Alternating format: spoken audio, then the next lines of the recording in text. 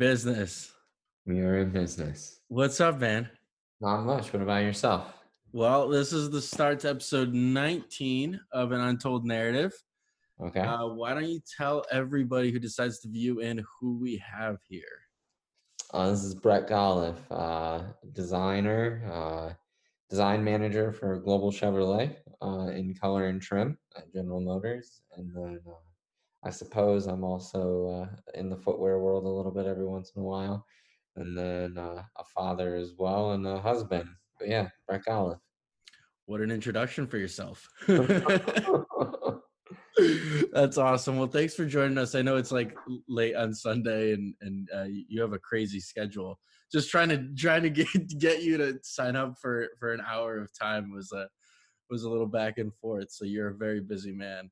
I tend to, yeah, this time works best for me. I'm not gonna lie. I just had like a 15-minute power nap as I was putting my daughter down. So it was, I can like guarantee that this amount of time, like at 9:30, kids are in bed and there's a general better chance no interruption will happen.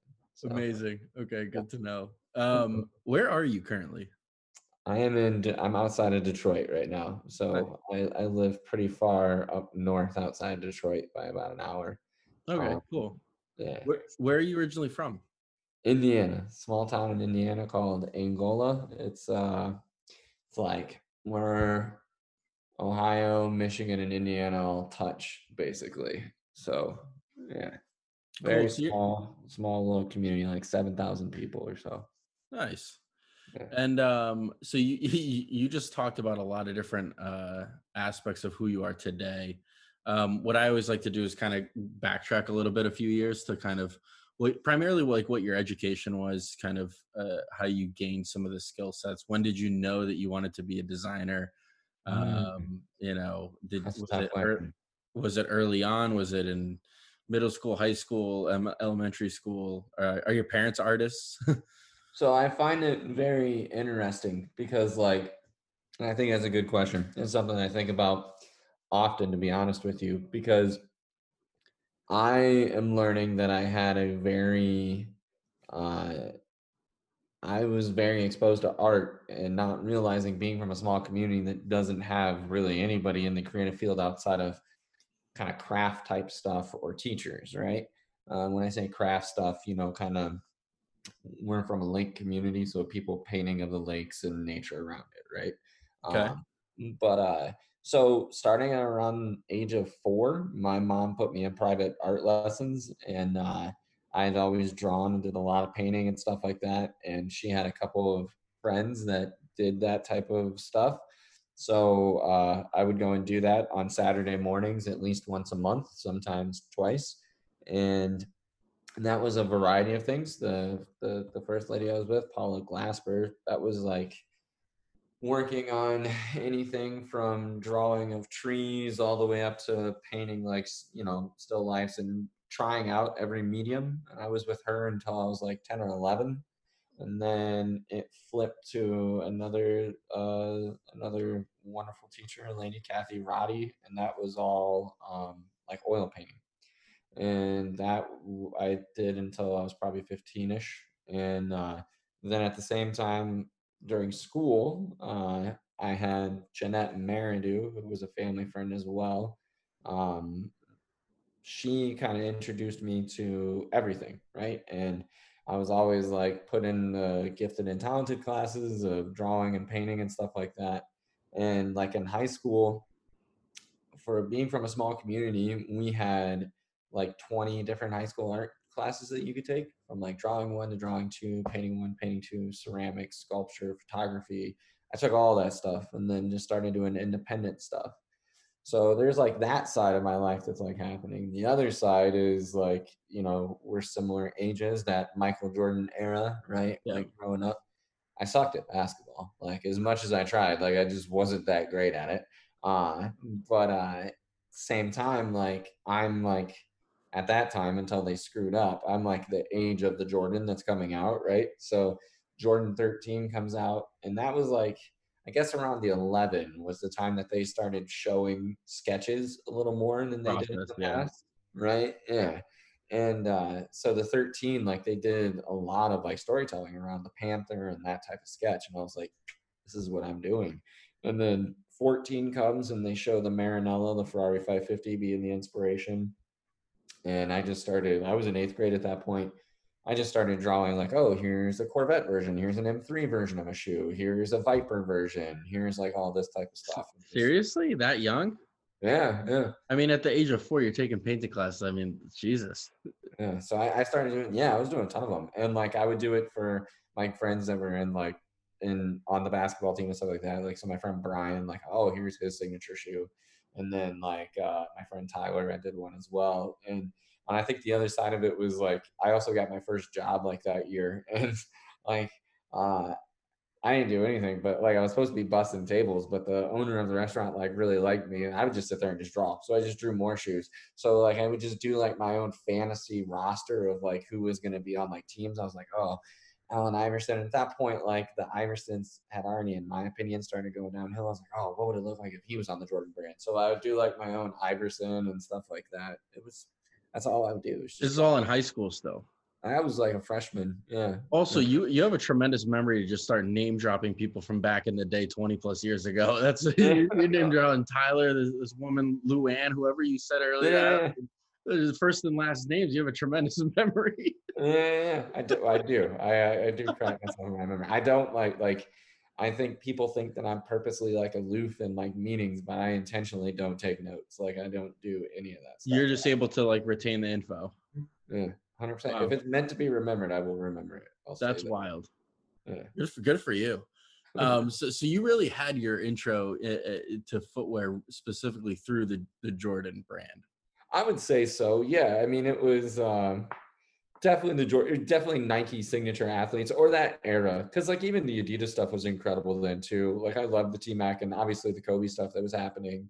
But yeah, absolutely. That era was very much like those athletes are the brand in themselves, right? Like and that was and I think we were that generation of watching marketing unfold to you and like a product and stuff. So yeah, absolutely. And I think the other side, like I don't talk about it nearly as much because most of the people I do this type of conversation is footwear stuff, but I had a deep love for automotive at the same time. And like so like my parents were divorced and then I had grandparents and stuff. So like at that time, like if you recall like magazine subscriptions, you could get free 6 months, like 6 months for free at like certain houses. So I would just like rotate the houses and just do free 6 months of like free shipping. And so like I You would like just got stacks at everybody's houses. yes, exactly. Yeah. So like Car and Driver and Motor Trend and like all that type of stuff. So I would send them there. And like my favorite issues was always about, man, I just got AirPods for the first time and they're falling out. So I apologize if I'm touching a lot. But Do you have the normal ones? I've got the Pro. Oh, Uh, okay. and go Yeah, ahead. I have the normal ones and I love them. I don't have an issue with them, but I know the pro ones are a little bit different. It's weird. This is my first time wearing them. We had to get something for my son, and they came for free with them. So I was like, "All right, let's give it a shot then." Yeah. Amazing. So yeah. Uh, I'm not even gonna ask what you got your son to get free AirPods with the gift. yeah, like he doesn't even know. They're not gonna be his. He's too young for it. So like, Well, maybe one day he'll watch back on this and then he'll be like, "God damn it, I got cheaped out of some AirPods." exactly. Yeah. Well, no, he's virtually learning now, and we had a Chromebook for him, and we've only used Apple products for like 20 years, Yeah, and the Chromebook kind of crapped out. I didn't know what to do, so I just returned it and just got him a MacBook Air. So it came with that. It was like I have to do this. He's on Zoom calls all the time, so I have to have something. But that's yeah, amazing. so like my favorite issues of those magazines were it was always about this time of year they were having like designers freelance and do oh this is what the next Ferrari is going to look like or the Corvette or whatever it would be their future issues, right? And back then it was before people were doing any sort of like CAD or rendering, so it was like real drawings, you know, it was marker Mhm. renderings or Canson renderings or something, and I would just obsess over that stuff just as much. So That's wild. So yeah. yeah, you really got into it early. Did you are you your parents, grandparents, nobody really is artistic, or they're just like I set you think up for like success that way? I don't think any of them would tell you that they're artistic if you were to have a conversation with them, and maybe that's just low self-esteem about the stuff. But I think realistically, like my dad would do some beautiful drawings for me. If I asked him to draw me something, yeah, he would do it. Yeah. My mom is very, very good at like putting like colors and textures and materials together. Like her house is awesome when you Yeah. walk in through that. And my grandma, my grandma could be a little arrogant. She can draw, but she might be like, yes, I'm really good at this.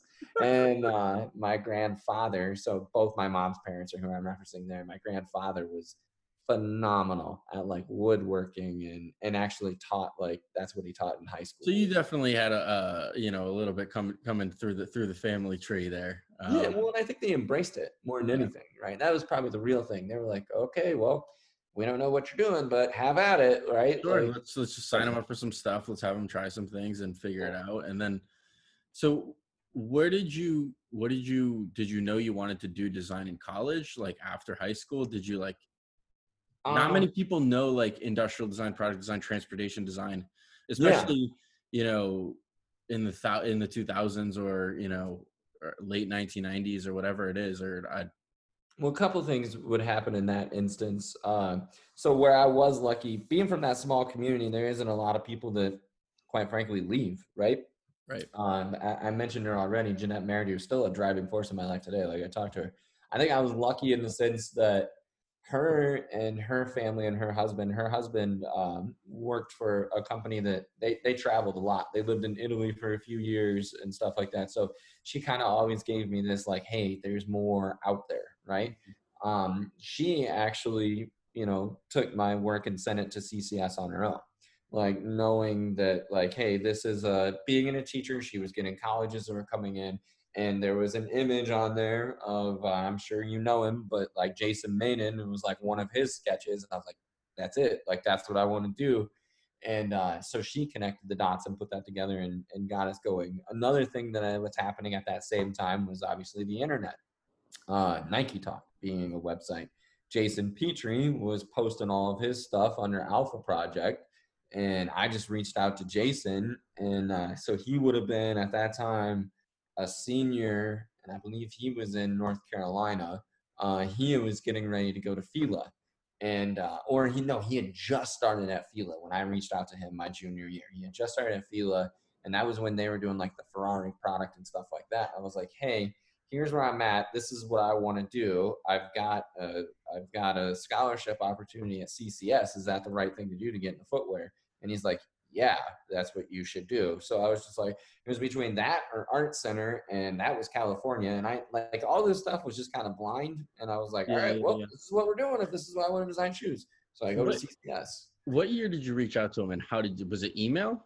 Yeah, it was all email. My email was pharaohmonch03 at hotmail.com. It was like back when like backpack rap was like the greatest thing ever, and I was into like the lyricist lounge and all that type of stuff. And so I just reached out to him via that. I basically just sent him an email. I was like, hey, my name's Brett. I'm looking to get into footwear design. What I'm thinking about going to CCS. What would you recommend? And we just had like our own chain going back and forth from that. That's awesome. Well, it's Yeah. nice that he was willing to kind of help you out. I think like all of that community is still the same. Like, I'm jumping ahead a little bit, but while I'm at CCS, like, so I get connected very deeply with Dwayne Lawrence, who does like, he did all the Wade stuff. He's at Anta now. He was at Adidas for a little bit. He did the Wade stuff while he was at Converse, and he connects me then to Jason Mainen. Jason's like a lifelong friend. I actually talked to him for like an hour today on my on a drive today, and it becomes this small world. And I think as long as what I tend to notice with people in general, if you're comfortable within your own skin, you're comfortable sharing your journey and your information, right? Yep. And you want to help people. You want people to learn from what you've done. And I think, yeah, it's been a beautiful ride. I wouldn't be where I am without those people, right? Right. Yeah. So yeah. So do you what was your undergrad in? You did it in So four it was years? it was product, but then I was in product, but like CCS at that time, I'll never forget it. First day of like industrial design program, there was like 120 kids, and like we're all in this auditorium or whatever, and they're like, they're like, all right. And this is back when CCS still used to cut people. So like you would be starting with 120, but when you're graduating, you're probably graduating with like 45 to 50. Yeah, it was the same at Wentworth when I went. All right. Yeah, they don't do that anymore at CCS, or from what I understand, they don't. They still do it at other schools, so. Probably be doing it, to be honest. And that's not to be mean, but that's just to drive some like real focus back into some stuff. I agree. I think it helps like kick another gear into students, right? So they can Yes. like, it's like competition, but it's like there's 40 or 50 grand on the line. Right. So yeah, and I think that's a key point. Like the way I looked at design school was like my mom and grandparents like explained to me like this is how much this is, which didn't really ring the bell to me that much. And like this is how much your sister's school costs. So like your first year is more expensive than your sister's 4 years. So like and it immediately clicked to me. I was like, I need to make sure that I try to be the best because I Yeah, have to I had that rely on this, same right? mentality. Yeah. Yeah. And so like we're sitting in this auditorium and they're like, how many people are here for product design? And I raised my hand. I was legit out of the 120 there, the only one that raised their hand. I was like, and the other 119 were there for automotive design. And it was like, and which I think makes sense being Detroit now that I look back on it, because like at that time, Yeah, like but automotive, still. yeah, it was nuts. Every year out of automotive design that graduates out of there, it's like 20 people. Oh, So they shoot. basically like said that. They're like, okay, you need to be rethinking this. And yeah, If I was one of those 119 kids, I would have been like, you know what, odds are pretty good over a product. I might as well jump ship. yeah, they came over. Yeah, eventually made their way over. But I mean, it was like that. And the other side was I didn't realize like what automotive was like. What I loved about the automotive side, especially at that time, was and it's still that way, but like that era of like freshman year was that was where you had like these you were taught to like render emotion more than you were a design, I felt. And then when I looked at like the footwear side, the people that I loved that like busted out in the footwear area, that's what they were able to do. So I kind of just combined those two areas. Hmm. Mm. What year did you graduate? Graduated from high school in 03, graduated from CCS in 07. Okay. And then what was your you got the undergrad in the product or in Yep. Yeah. transportation? So product Okay. design, and then I mean, we didn't dual major or anything, but I did a lot of automotive stuff while I was Just because you're surrounded by it. surrounded by it, and like all of my best friends and still best friends to this day were in that class. So I would just go and hang out with them, and we would all be doing the same stuff. I would just switch mine to a shoe. They would be doing a car, I would do a shoe. Yeah. What was your first job at a college? I went to New Balance, and I was in the advanced product group. So Boston, Lawrence, obviously, and yeah, it was awesome. It was a great awakening, but it was wonderful. Why do you say it was an awakening? And how did you find that job back then? So luckily, CCS has like I think a lot of people that don't experience a CCS or an art center, and things are different now because of online. But a lot of people back then that didn't experience something like that, they're always curious. It's like, oh, what was it like? And I think the thing of what it's like is like no matter what, to be successful in school, it doesn't matter where you go. You have to be self motivated, right? But like what CCS for surely provided then was a deep network, and so every year you had a class show. Freshman and sophomore year, if your show was good enough, it would be brought into the area where they bring the companies in, right? Gotcha. And so it was like always like school would end, and then like the week after that, like all the companies are coming through. So that's how it was. Oh man, yeah, it was Drew Spieth that was walking through for New Balance at the time, and him and I just talked, and we talked forever. Nike and Adidas were both there. They're on a hiring freeze at that point. Had great conversations with their recruiters, and then but the New Balance one, like it was beautiful because him and I just like clicked so well. Yeah. And we had like such a different thought, and not a different thought, but like a thought that aligned and where we saw product going. So I go out to there, and my girlfriend at the time, but now wife, we moved out to there, yeah, like fall of 07, so like August of 07. Yeah. You guys met in Michigan or? So I've known her since 7th grade, actually. So we've been together since we were juniors in high school. So we were actually just joking. Wow. Our next weekend will be like 18 years together. And Congratulations. thank you so That much. is a lifetime in itself. It is. Yeah, and we've been together longer than we've been apart. So, Yeah. So she picked up and moved with you. yeah, blind faith, I suppose. I don't know what the That's hell she was thinking, but yeah. so you have yourself a keeper then.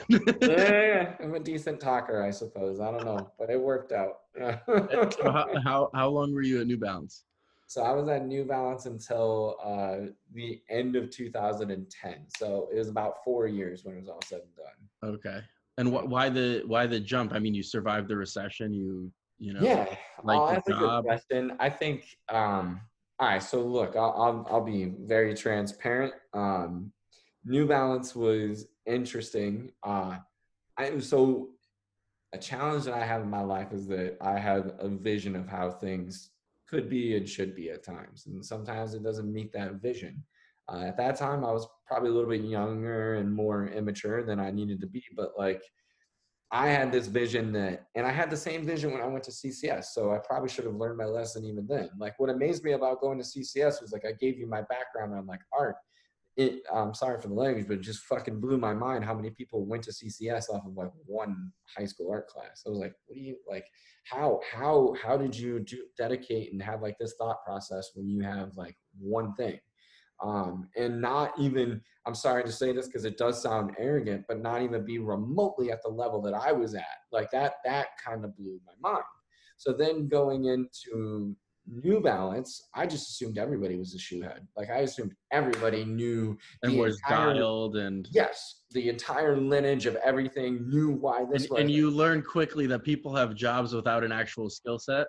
Yeah, yeah, And yeah. it's Or not I, shade on New Balance. I'm talking industry wide. Yo, that's everywhere. Yeah, I That's mean that's everywhere. everywhere. I learned quickly that not everybody needs to be overtly passionate and in love about the job. They're content having a job, and that's They everywhere. they clock in, they clock out. That's it. Yeah, There's no like true literally passion's like the only word to describe it. It's like yeah, where you actually give a shit.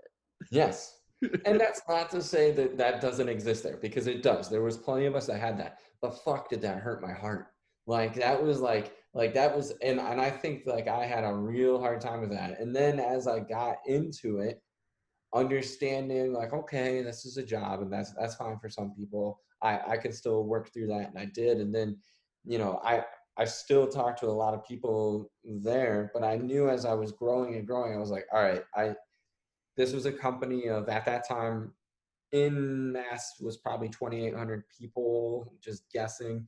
And then like globally, including factories and everything, the footprint was probably like 6,700, maybe 10,000. It's probably like 3 or 4x that today, I bet. All right. Yeah. That sounds I, about I right. not I don't know specific, but I'm just saying even like global revenue wise, I mean they're way bigger than Yeah. 10 years ago. Yeah. And I mean, the growth has been extraordinary, but I just kind of knew that when I was looking at it, I was like, internally, I knew I needed something more. And it wasn't something that was against them. And I loved my position I had.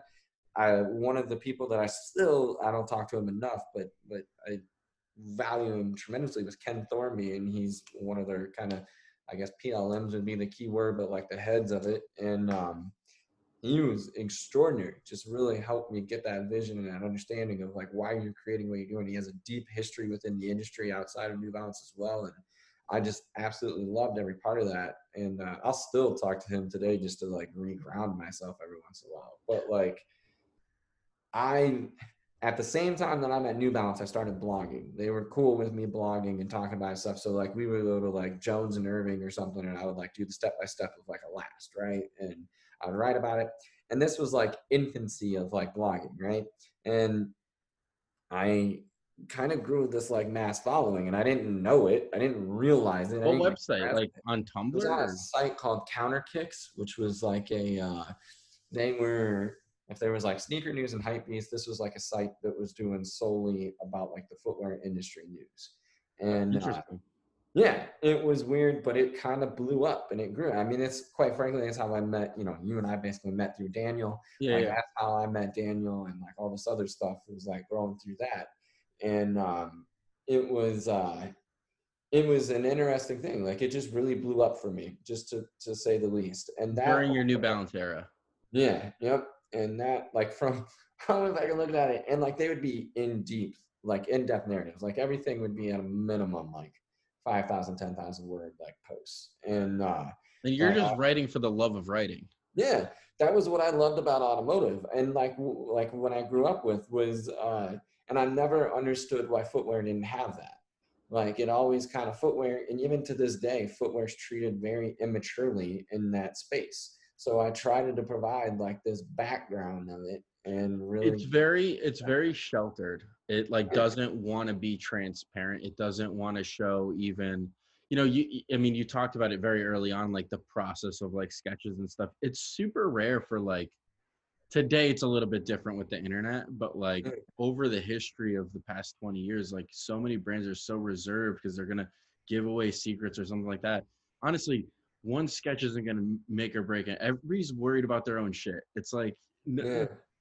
It's it's interesting because like you know, moving past New Balance, and I kept blogging going and I'm jumping a little bit, but going into like the complex side of it and blogging for them for so long, which was super amazing and grateful for it. But I learned from their customer, and this is the customer in my opinion, is that you know there's always that age old saying that like 80% of like athletic shoes, and it's probably more like 95% don't actually get used for athletics, right? it's probably And like I quickly realized that like that story and that love and that design element again is limited to a small group of us. And you know, you watch a lot of footwear companies don't necessarily want to market to that because at the end of the day, it's so small. You know, it's like you can probably do your math on it. There's probably about 300,000 people that are actually a part of this like hype community and this type of stuff, which isn't very big, right? yeah. I mean, yeah. So it's hard to kind of go down that path. So I know one I didn't even know you wrote for Complex, so that's interesting. Yeah, Yeah. tidbit to learn. I always try to do like a little bit of background, and I've known you for a few years now, so I know a little bit about your background history. But you use the word vision a lot in the Yeah. past 5 minutes. When you were leaving or contemplating leaving New Balance, like when you talk about your vision wasn't aligning, what was that? Like, what did you have in your Um, mind back then? you know, a lot of my life kind of just rolls off of me internally and like what my gut feels and like saying if this is right or not. And like I tend to always be at something before people seem to think that I'm ready for it, like simply put. And like I would be trying to take on more and more responsibility at New Balance, but they're like, yeah, but we still see you at best as like a designer too. And I'm like, well, okay, that's cool, but you're talking like I'm doing this, this, and this, and I'm outperforming this person, and this person, or I'm doing and I want this. And like what I felt there, and I'm sorry, but it's a relatively conservative company. It's small. Most companies are like that. It was like the more I was taking on, it was more like, why is he wanting to take this on? Like, why? It was like, well, why wouldn't I? And like, I can remember the manager that I had at the time, like him and I would butt heads, predominantly because I was willing to draw shoes outside of work, where it was like, you know, he just didn't grasp that that's what I wanted to do. He wanted to go surf. Cool, go surf, have fun. I don't care, rip your waves, dude. But like, I'm gonna go draw some shoes. Like that's what I love, and that's what I want to do. And that I just felt I felt at that time there wasn't a lot of that there. That's probably changed now. I'm not speaking ill of them by any means, but in my time there, I didn't feel like I was getting what I wanted. And I knew, and I can confidently say this, it was me, not them. Yeah. So it was like, all right, let's try something new. So that blogging thing got my name out there further. And I interviewed like in from basically like June of 10 until October. Well, it was like November 5th, 6th, 7th of 10. I was interviewing at Nike, Adidas, and then in the middle of those two, GM contacted me. One of the advanced. There was never a moment in my life where I was like, yeah, I want to go into automotive. Like that was never like a thought of mine. I didn't have an ill will towards it, but there wasn't a moment. One of my best friends was about to take a job there, and then one of the advanced directors at the time which oddly enough, he's now moved his career and he's in footwear. But at the time, he was at GM and he had been following the blog. So they had just went through, you mentioned the financial crisis. They had a crazy part of the financial crisis, obviously. Yep. They were looking for other people that had different backgrounds, and he encouraged me to apply. And I was like, all right, cool. So I applied. I'll be dead honest. I was like, worst comes to worst, I fly back for an interview and I get to hang out with a few of my friends I went to college with, and we go back to the day, right? Sounds like a So good deal. yeah, I was like, it's cool. So did that, and my my wife and I are out in Portland about 2 weeks after that. I have an offer from Adi and I have an offer from Nike. And we were literally in the Ace Hotel, which at that time was where like Adi put everybody up. And I'm about to take this like Adidas offer. And I was like, well, we should call GM. Like, let's just be kind, and do this. And they're like, oh, no, wait, we want to give you an offer. So like weirdest moment of my life, like most like crazy moment, like I had these 3 opportunities in front of me, right? Wow. Yeah, and like we like just made a list. Like it was like, Are you like legitimately sitting in the Ace Hotel just like yeah, reviewing? I'm like, what the hell is happening? Like it was one of those things where you like, for me, it was a culmination of like fighting and fighting and fighting to get to that opportunity, right? And so I just kind of went down the list, and um, I preface this a lot because I truly try to make a belief that I wasn't trying to be arrogant with this statement. But my thought process was like, I believe if I hustle hard enough and I work hard enough, I can do footwear again. But I don't know that I'll ever be able to do the car thing again. And That's really interesting. yeah, I was like, it's a new challenge. Worst comes to worst, we do it for like a year and we figure things out. I did it. I'm still there. Obviously, it'll be a decade in January. Has it been that long? Yeah, yeah, Holy shit. yeah. Well, yeah. Believe me, I say that same thing a lot. I was like, But years already. I don't want to overshare because I think this is going to bring a lot of value to people. What goes through your mind, and what was like? Was it really the fact that it was a new opportunity, something completely different between the 3 of them? I mean, you have the two biggest footwear brands in the world, and then Yep. you have GM, right? That you don't Right. have a background in automotive. You love cars or whatever. It's a passion of yours, but clearly you're really good at footwear. You love the footwear industry, and Yeah. you like. I don't understand. Like, if there was any sort of like thought process you can like share with people, like what was that? Well, a lot of my thought processes at times is like, if it scares you and makes you feel uncomfortable and intimidates you, you're probably going to grow and you're probably going to learn more. Clip So, it. yeah, I was like, I might as well just try this. The other side of it was, you said the other 2, right? It would have been a new learning process. It would have been at a bigger place. You would have saw how to develop product that probably has a much greater emotional connection to the consumer, no doubt. But there was an element in my head, I'm like, it's still kind of doing what I was doing. And that's not to say it would be one for one, but there was an element of like, okay, there's some translations here, right? So then when the GM thing came up, I mean, like they have this deep history, deeper history than everything that we have, of developing amazing product and developing concepts and having a vision. There's a scale that's different. There's a cost value that's different. Another thing that I felt was like the bulk of the footwear industry is controlled by marketing. Uh, GM design reports to design. So design makes design decisions, right? So I knew that. I was like, all right, that would be an interesting thing to learn. And then there was the global scale. At that time, they had studios in England, the U.S., 2 in the U.S., well, technically 3 in the U.S., then England, then you had Shanghai, you had Seoul, you had India, and then you had, what was the other? I'm missing one of these. But regardless, you had this ridiculously huge footprint, right? Oh, Germany. So Frankfurt. You had like this huge footprint in that sense. Like, I was like, man, that alone, just having those conversations is going to be a learning process that's Sure. incredible. So what was your official position when you So signed? that would have been when I signed on, I was senior creative designer in color and trim. So color and trim tends to be the material soft goods side of it. And I had a mentality of like, well, I'll go in and bring sketching and other elements to it, and that's pretty much exactly what I did. So That's really interesting. And so, and they didn't care that you showed up with a footwear portfolio? no, they didn't. No, they kind of embraced it. And I just did my best to, when I put the portfolio together, to, speak of not of it as footwear, but speak of it as product and what I was Right. doing with it emotionally and customer insights, and go down that path. Right. And so when you look back at that, really it's a pivoting moment. Um, do you ever look back at like, oh, what if I took like the Addy job, or like, what if I took the Nike job, or, and then where would your career be today if you look back on it? Yeah, I do. And I think that like, um,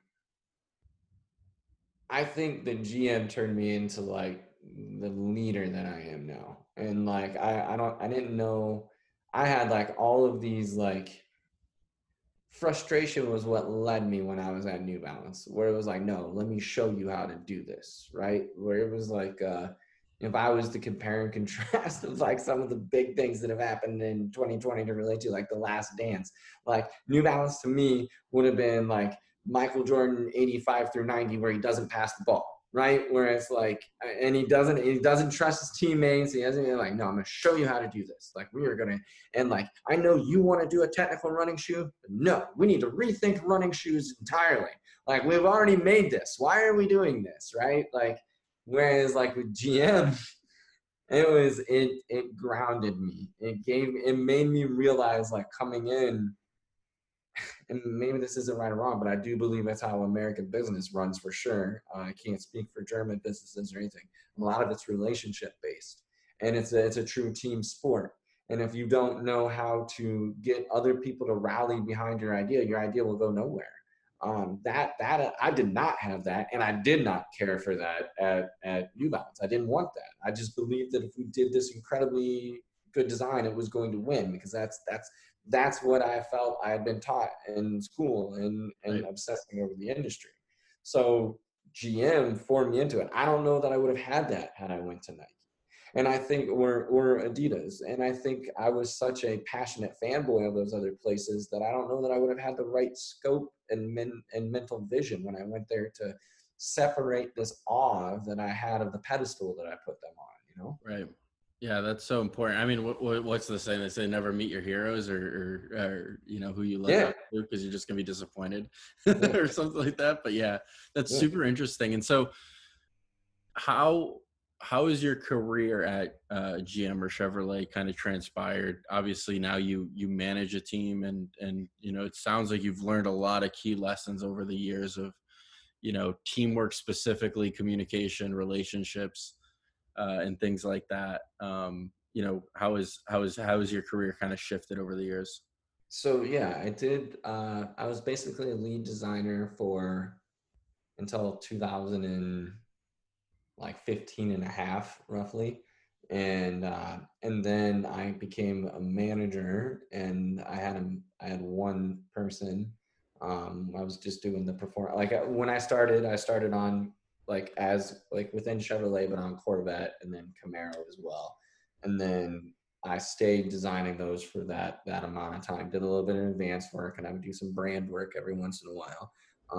And then um, so for Corvette people, that would have been like wrapping up the sixth generation Corvette, helping finish the seventh generation, and then doing the eighth generation, which is the newest, the mid-engine. And it was just an incredible experience, because like you have something that has like this brand identity. It's one of the oldest brand identities in American history, and nameplates, and it has a deep meaning. And what's really beautiful and fascinating about that is it's all like form follows function, but yet it's also like this attainable thing, right? So I kind of had this mentality. I'm like, oh, that's our like motor's our athlete. Everything else around that is the upper of the shoe, right? So sole unit or whatever you want to be is motor, and then everything comes along, and your athlete is like taking it to the track. Sure. So I kind of just kept communicating thought processes like that, and pushing it and growing it that way. So from there, I go into the designing. I then get the Dominic Dowling. He's still on my team today, but he was like my first like real team member. And then it just kind of kept growing. It was like as we got more into the Chevrolet portfolio, it was like, all right, like what if we kind of bring these elements together, and it just grew, and now it's further and further, which is greater responsibility is greater responsibility, right? That So that is fact. So yeah. what similarities or dissimilarities are there in the process between footwear and cars? Yeah, Or I kind of always joke that the creative process is the creative process. I think it's very similar.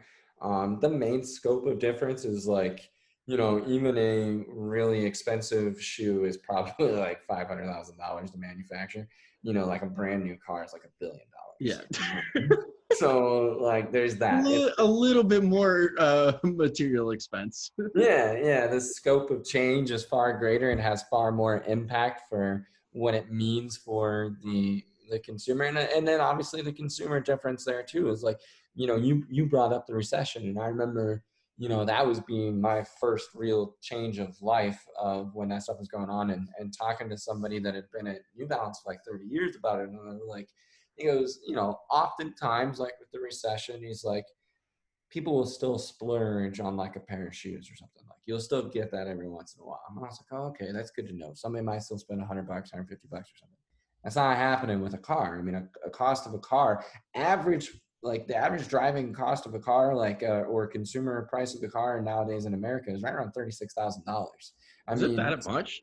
yeah, that's Seems your like a average lot. transaction price. Yeah, and it is a lot. Yeah, and when you think of it that way, I mean, outside of a house, and I guess for some people, a college education, it's probably the most expensive thing they're going to do. Yeah, third most expensive thing you're gonna buy in your life. Yeah. Yeah, so you can't take that lightly. And then So being on court, are the decisions you guys are making as a group or yourself, like are they weighed more heavily? Like, do you take more time? Is the process from start to finish much longer? Like, yeah, so I think we're getting dramatically quicker, I will say that. I mean, yeah, one thing that's out there publicly now, like Hummer, I mean, we that was one of the quickest things I've ever done. And it was nuts. But yeah, I mean, on average, I think if you were to anticipate it, most from sketch to like on road, it's somewhere between 4 and 5 years usually.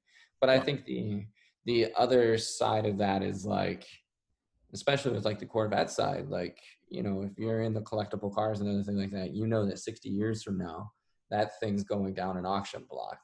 And it's like, I personally want to be just as proud 60 years from now as I am today. I don't want to look at it and not say that's not to limit risk, but it's also to understand that like this thing's got to live forever. Don't just make a decision now because you think it's cool. Make sure that that thing has longevity, and that basically just takes experience and vision, in my opinion. and that's a little bit different than footwear because there's so many shoes that are outputted by every single brand that it's like, okay, you can design still a relatively mediocre shoe and look back in 30 years being like, man, that was trash. But 99% of everything else you work on is really great. One of the most disheartening things I ever heard, and this is just disheartening to me, I'm not saying that the person was wrong, was like, we'll get him next quarter. Like, no, fuck you. Like, do it right now. Right? Like, yeah, like, no. I will get him next quarter. Yeah, like, come on, man. Yeah. That is wild. I mean, that's not good vision. But there is some truth to that, and you can't scrutinize everything, right? I think in both fields, you have to know the separation of yourself, like knowing, like I'll even talk to that to like friends that are going into footwear and helping and communicate stuff for them. It's like that change you're making might be only you noticing that change, right? So if you're scrutinizing like 2 millimeters here and 3 millimeters there, that's fine. But understanding what are you doing in the development process? How far are you extending it out? What is this doing in the end? And are I you wish more going people to I wish notice? more people thought like that, Brett. I Yeah. really do. I really do. But so I'm gonna jump back, right? Because I think one thing that I know about you, and I know you kind of breezed over this between the writing at Complex and stuff like this, you have a relationship with Tinker Hatfield. Yeah. We And don't talk nearly as much as we used to, but yes, yeah.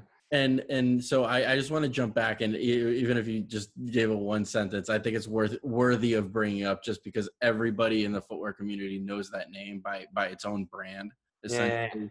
And so how did that come to be? I mean, I think you have like a 2 hour like podcast or audio segment Multiple online ones. somewhere with him. If you want me to be honest, I have multiple ones. Yeah, no, he, it was interesting. Like, so at that Counter Kicks website, right? Like, as I'm writing, I was always trying to tell everybody like the journey of like why something is the way it is, and I basically retold the 11, like why the 11 is what it is, and somebody forwarded it to him, and he liked it, and I found out he liked it. So then we started kind of emailing back and forth, and we just set up a call.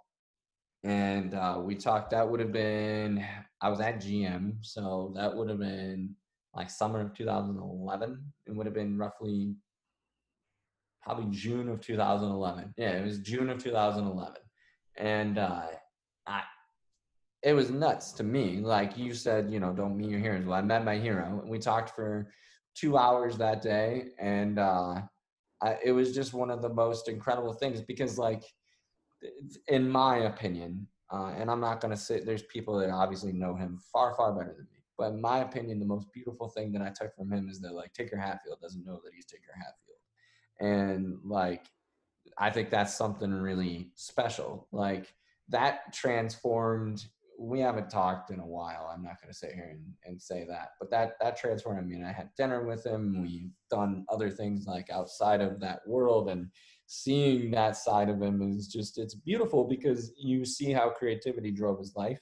And to me, like learning where risk is and how you take it and how you do it, I think he's just very smart with risk. I also think that like this idea of architecture is far more than people grasp, like what that really changed and how he designed. Like most of architecture is teaching how to kind of, I think automotive and architecture is similar in that sense, where especially from an exterior design, you're kind of just trying to capture a vision. You're trying to capture this art piece, and you're making it out of hard pieces and other things like that. And he really translated that well into footwear. And yeah, it was still one of my like, moments that I kind of pinch myself that I had. And because of that, I mean, that led like one person that I talked to a lot is Aaron Cooper. As much as like I loved Tinker for kind of giving me the vision of like how to get into footwear and understand what design. I don't, point blank, whether it's automotive or footwear design, I don't know what design is without what Tinker Hatfield provided the world. I have no clue as to what it is. But like my favorite designs that I truly love owning are Aaron Cooper and Eric Avar. I haven't met Eric, but Aaron and I text every once in a while and talk, and that's been beautiful. And I think all of this realistically is just a good example of like, you can make something happen if you really want to. I met Aaron simply because of Instagram and writing some stuff for Complex, like just breaking down some of the best logo designs ever in footwear, which one of them to me is the Pippen logo. And it got back to him, and it just spurred like a conversation from that point on. Yeah, you just never know unless you try and put something out there. Yeah, even at a young age, like I mean, being in a small town, like I pretty much quickly learned that first name dot last name at the company is the email address. Send an email, people. Like, what's the worst that can happen? They don't I mean, respond. there's a really good chance that is it. Yeah, like, what's the worst thing that can happen? They don't respond. Like, okay, I can handle that. That's not any more silent than what you already have by not talking to them. So. Yeah, 1000%. I mean, yeah, I mean that's so cool. I remember I've listened to like one of the very long segments on SoundCloud or something like that. I forget where this was years ago. Yeah. But yeah, I mean, even that's kind of how our relationship is built. Like it's pretty much through Instagram. I mean, it's Yeah, the 100%. majority of the guests that I have on here are primarily through Instagram or social media. I've now had TikTok artists join me and weird shit, man. I love the internet. It's a beautiful place. It is. It's a gift and a curse. Let's be real. But it's one of those things where it's like it's limitless. I mean, I haven't talked about it much, but like Jason Maiden has been just as influential on all of this stuff for me. I mean, that guy's been incredible from automotive and to footwear. He's somebody that's connected dots and really nails all this stuff as well too. Yeah.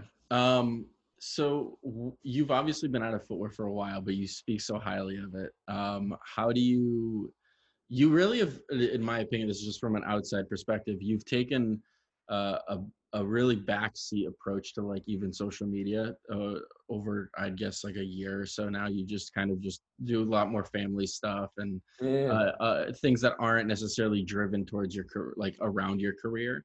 Mhm. How do you balance, work? I mean, you went from a kid at New Balance who's drawing and outside of work hours, right? And who's super passionate about it, working probably 80 hours a week just for the love of it, Yeah. to now having a family, having kids, having a house, doing this, doing that. Like, how are you able to manage that? Is there a downtime? I mean, it seems like even you're taking 15-minute power naps just to get through the next couple hours of the night. Well, yeah, I mean it's so I mean we're in my like office, right? Like we're in my little shrine of like footwear. It's also now my son's office. I should point out his desk over there. Nice. Look at that. But like I spend a lot of time in here. I think that social media became an interesting thing for me. Where it was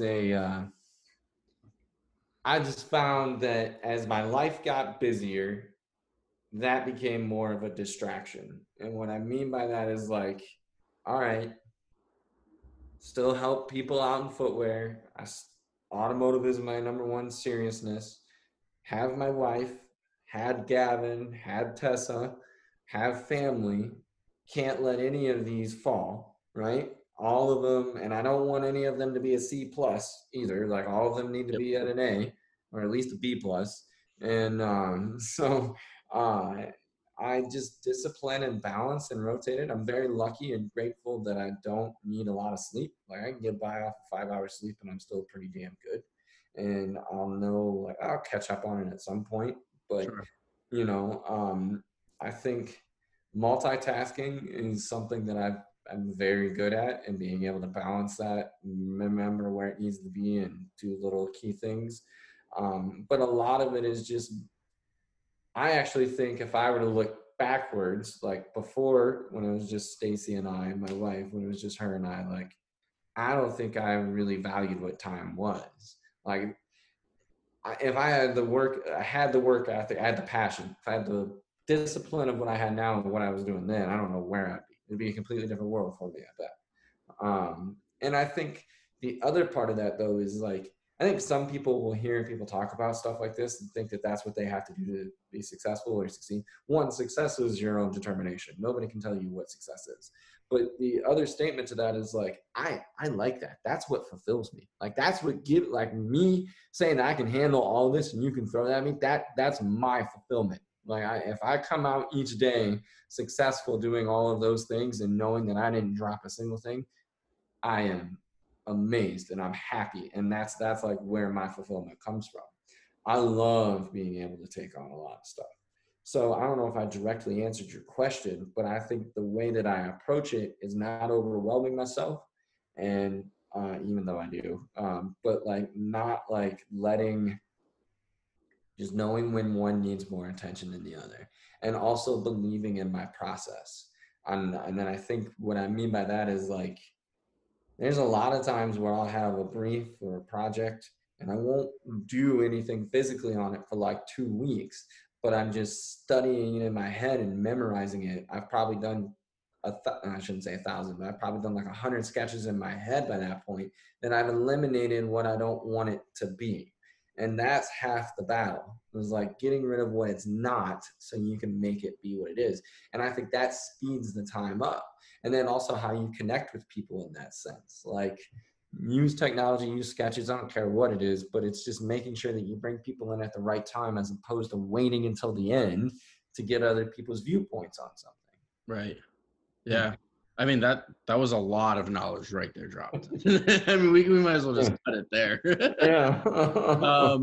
Yeah, I mean, I think you and I are very similar in that sense. Like I can't sit still. Like I need to like being super like your normal humans overwhelmed is actually my comfort zone and your comfort. Right. And if you can balance all those balls and juggle them at the end of the day and go to bed, like you're like, okay, this was a good day.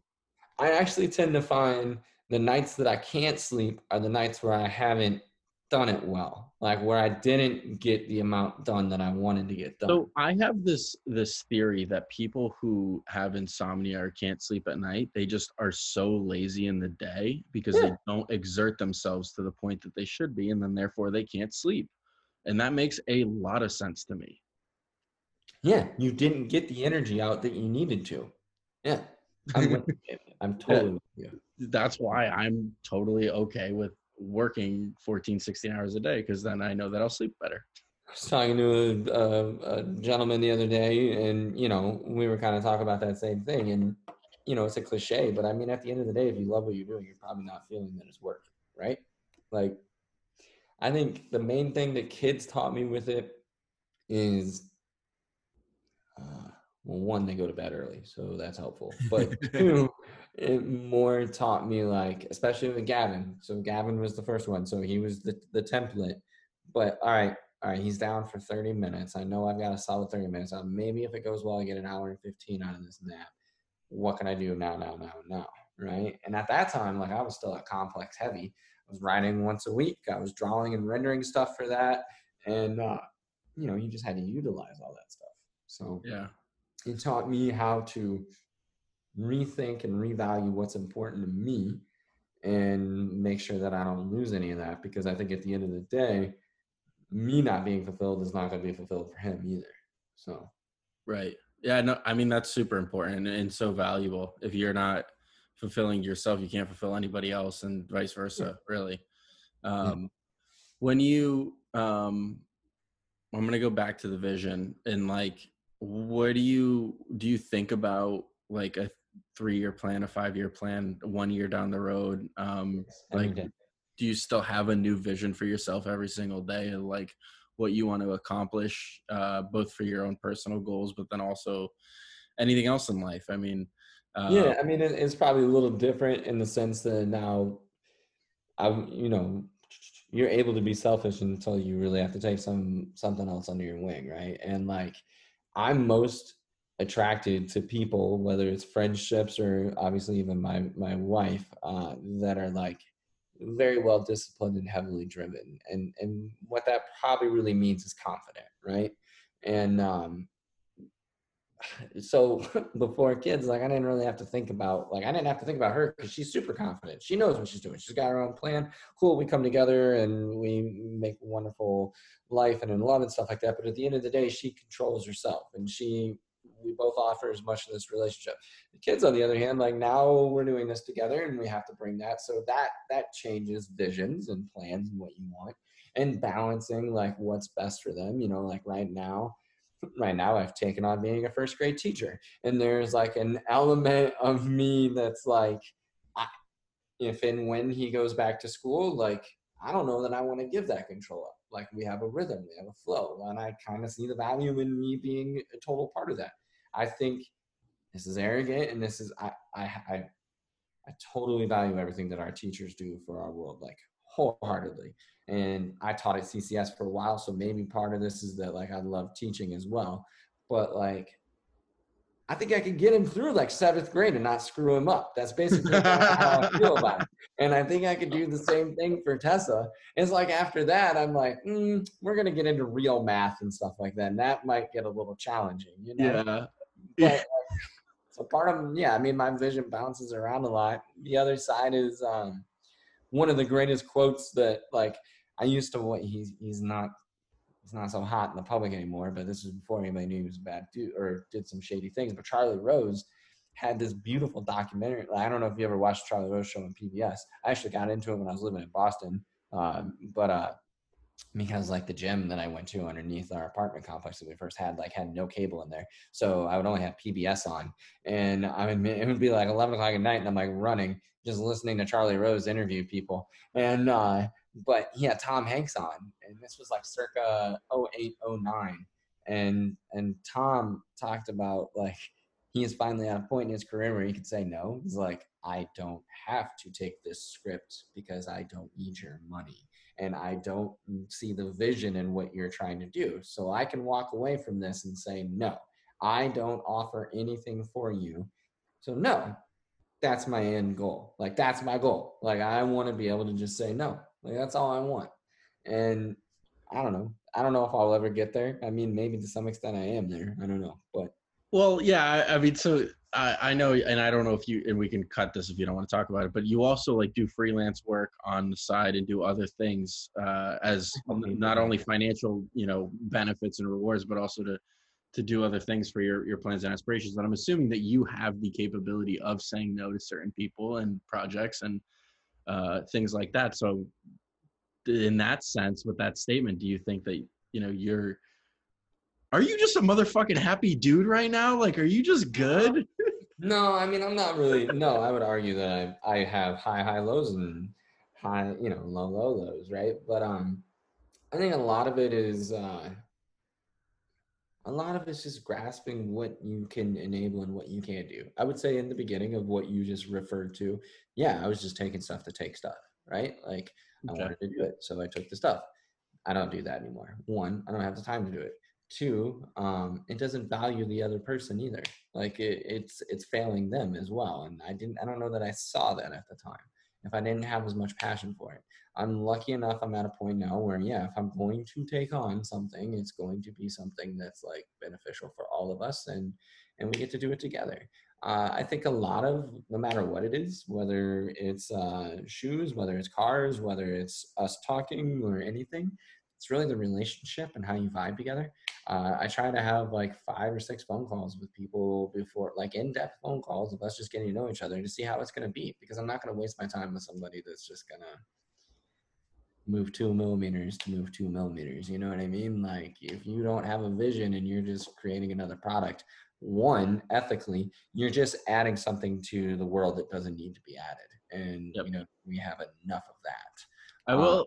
I will say to your comment just now that like even when we like I remember I think I reached out for something, I had a question for you and you're like, yeah, let's just get on a phone call. And like it was only a few years ago, but like you'd be surprised how many people don't like getting on a phone call. I And know. like and since that moment, I am now fortunate enough where a lot of people reach out to me like and they want my advice. And I I never want to email exchange. I don't want to text back and forth. I'm like, let's just get on a phone call. The only Like, time I want like an email exchange is if I want the business record of it, right? Like where I want to be able to refer back to like what sure. we decided, what we didn't. To me, the phone call, it's the closest that you're going to get to true human connection. And I think the other side is you get the real view. So many people are not very good at reading tone within an email exchange, and Correct. they put their own voice to it. Like my most like famous moment of myself ever doing that was like my freshman year of CCS, and Dwayne Edwards like asked me to send him some work. I was like, all right. So I burned like a bunch of work to his CD and just threw it in the mail. Like I didn't do anything else to it. Like just put it in there, sent it right to his desk. I emailed him like 2 weeks later and I was like, hey, did you get this? He's like, yeah, but I don't know what this is. I don't even know you. Like, give me a resume, give me a portfolio and stuff with that. And I was like, oh my God, he is screaming at me. Like, and that's like, that's all through email. And then we later talked and everything like that. And that is not what he meant, but he was more teaching me a lesson. Like, if you're going to do this right. But I didn't have any guidance. You know what I mean? But yeah, I mean, people, as they get a message and they get a note, they put their own fears into it or their own vision and thought into it, right? And I prefer to just get on a call to keep it real more than Yeah, I anything. mean, you can like hear it in people's, in my opinion, you can hear it in their voice of like how, like where they are on the human scale. Like what are their goals out of this phone call? Is it just to like check a box and be like, oh, I talked to this person for some advice? Or is it like to really try to get better them as a person, designer, creative, whatever? Like I Well, and could, I think like you and I talking, right? So we've had our phone calls and stuff, and I could confidently say, like, outside of us planning the time of this, we didn't really talk about what we were going to do here, right? But like being able to know that I had phone conversations with you and know you from some of the other stuff, I'm like, oh no, I trust what he's doing. Like, I don't need to have like a pre-run. Like, I get it. Like, all right, let's just hop on and jump in. You get that connection, so it's able to build where you think you're comfortable in being and how you know that person. And anymore, especially with COVID, like this is the future of how you're going to do stuff for sure. yeah, So I think it's more, you have to have that human touch. yeah. I mean, yeah, I'm kind of disappointed. You haven't really given us any secrets, but other than that, I'm just kidding. I'm just kidding. Yeah, I do a very good job of playing coy. I'm not gonna lie Yeah. that. No, I honestly, like, I think if anybody's, interested in finding out, we have been talking for about an hour, a little bit over an hour. But if anybody's interested in like finding your work or your stuff or anything like that, like where can they find you? Do you still like blog or anything like that? No, I don't. I mean, occasionally I'll get asked by Complex or somebody to write something, and I'll do it. But no, and again, that's probably part of. I mean, I feel like I'm bringing up a lot of my mistakes, but I feel like a lot of that is like I just didn't felt like I was kind of writing the same stuff over and over again. Once it became a way, and that's fine. There's nothing wrong with that, but I don't want to be a template or anything like that. But to answer your question, where you can reach me, just it's at Golliff, so just at my last name on Instagram, and then just Brett Golliff. You can pretty much Google that and find a lot of stuff. You Anything can. on Do the you website. you have your own personal website? Yeah, I haven't updated it. I need to update it, but no, I haven't done it in probably 3 years, 4 years now. But yeah, But if somebody was interested in like digging up old like blogs or anything like that, is that all still accessible? yeah. You can. I was actually downloading the PDFs of them the other day from various sites, but I mean, you can just go to Complex and you can just say Brett Golliff Complex, Brett Golliff Finish Line, Brett Golliff Smoking Section, Counter Kicks, all that stuff. It'll all pop up. It has my whole archive of all that. All right, yeah, we'll plug all of them in the YouTube below. I don't want to take up too much more of your night. This was awesome. We covered a lot. Do you have anything else you want to share with anybody or shed There's light a lot on? going on right now. Yeah, I mean, look, right now it'd probably just be healthy. Like just stay healthy and don't let everything that's in 2020 happening affect you. Like at the end of the day, you're in control of yourself and be in control of your happiness and what you want. The chaos that goes on around you, understand your circle of influence and what you can do, but don't let something bring you down. So if I had to say anything, it's gonna be that. If we want to talk on a personal note, I'm very proud of some of the stuff that we have going on at GM. I think we're really transforming the company and the automotive industry that's going on. Very soon, the Hummer will be revealed, and that's out there. I mean, you can find that information. So, Is this a brand new Hummer? You referenced it earlier, and I was like, a Hummer hasn't been around for a while. yeah, it's brand new. It'll be all electric, and super excited for that. That was. And so you and your team has worked on that? Yeah. Two members from my team have worked on it, and I'm very proud of them of what they were able to accomplish and the work they went for it. So I'm proud of where that's going. Footwear wise, I've always got a lot of stuff going on. I've got a few different things that are happening here and there. We'll just see where it goes. But it's well, for everybody listening, stay tuned. Thanks for joining us on episode 19 of An Untold Narrative. I love that you shouted out your team too at work right there. That's awesome. But anyway, thanks again for joining us. I won't take up too much of your night. Thank you. Thanks so much. We'll talk soon. All right. All right. Later.